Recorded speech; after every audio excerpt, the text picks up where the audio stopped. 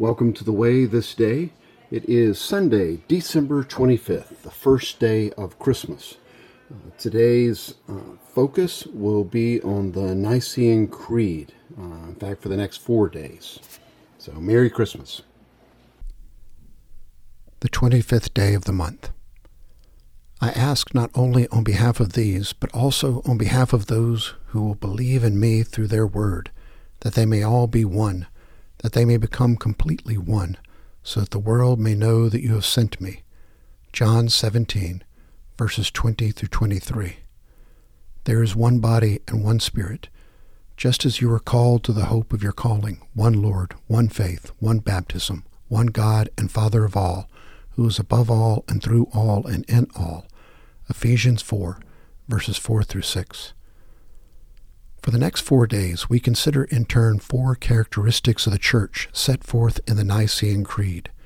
We believe in the one holy Catholic and Apostolic Church.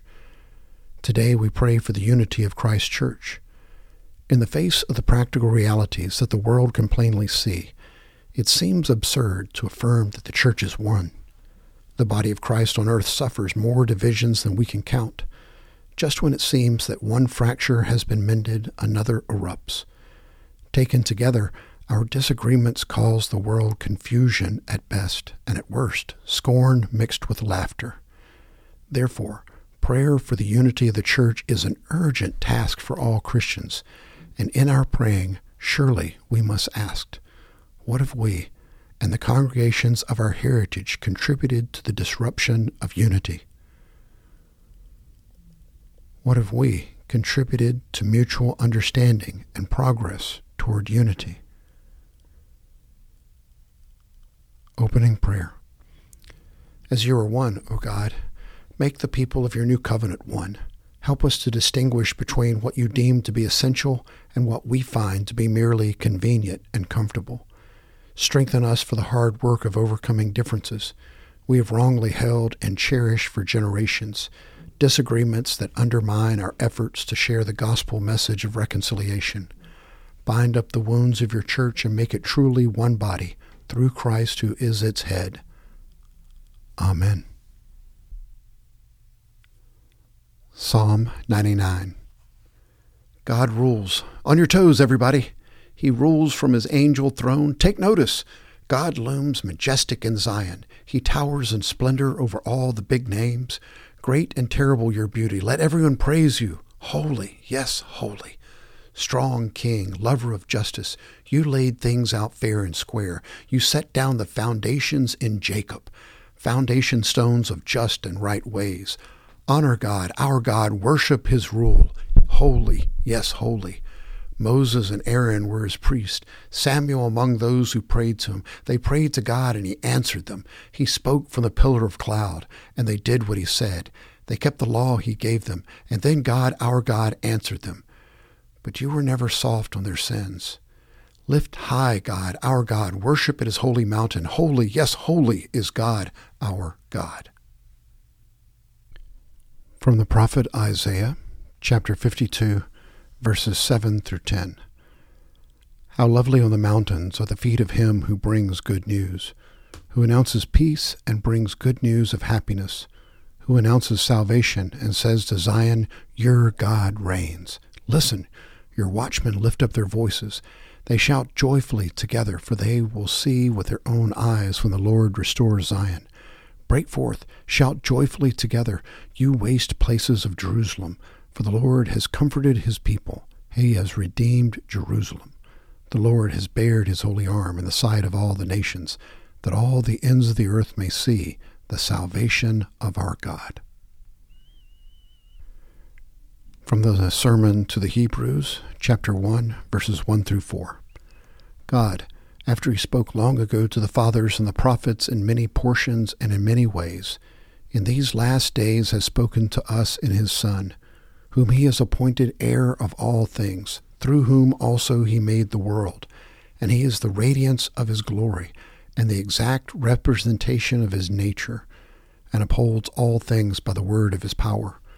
When he had made purification of sins, he sat down at the right hand of the Majesty on high, having become as much better than the angels, as he has inherited a more excellent name than they. From the Gospel of John, chapter 1, verses 1 through 14. In the beginning was the Word, and the Word was with God, and the Word was God. He was in the beginning with God. All things came into being through him, and apart from him nothing came into being that has come into being. In him was life, and the life was the light of men. The light shines in the darkness, and the darkness did not comprehend it. There came a man sent from God, whose name was John. He came as a witness to testify about the light, so that all might believe through him. He was not the light, but he came to testify about the light. There was the true light, which, coming into the world, enlightens every man. He was in the world, and the world was made through him, and the world did not know him. He came to his own, and those who were his own did not receive him. But as many as received him, to them he gave the right to become children of God, even to those who believe in his name, who were born not of blood, nor of the will of the flesh, nor of the will of man, but of God. And the Word became flesh and dwelt among us, and we saw his glory, glory as of the only begotten from the Father, full of grace and truth. Prayer for Sunday. God of great deeds, on the first day of the week you wondrously called forth light out of darkness. On the first day of the week you graciously raised Jesus from the dead. On the first day of the week you powerfully formed the church through the gift of your Holy Spirit. By this triple witness you testify to us concerning your covenant love. Grant that all who worship you this day may do so in spirit and in truth, and present to you a living sacrifice of praise and thanksgiving through Christ our Savior. Amen. A Prayer for the Season of Christmas by Adam of St. Victor, a former monk of the Abbey of St. Victor in Paris. What is this jewel that is so precious? I can see that it has been quarried not by mortals, but by God. It is you, dear Jesus. You have dug from the rocks of heaven itself to be offered to me as a gift beyond price. You shine in the darkness. Every color of the rainbow can be seen within you.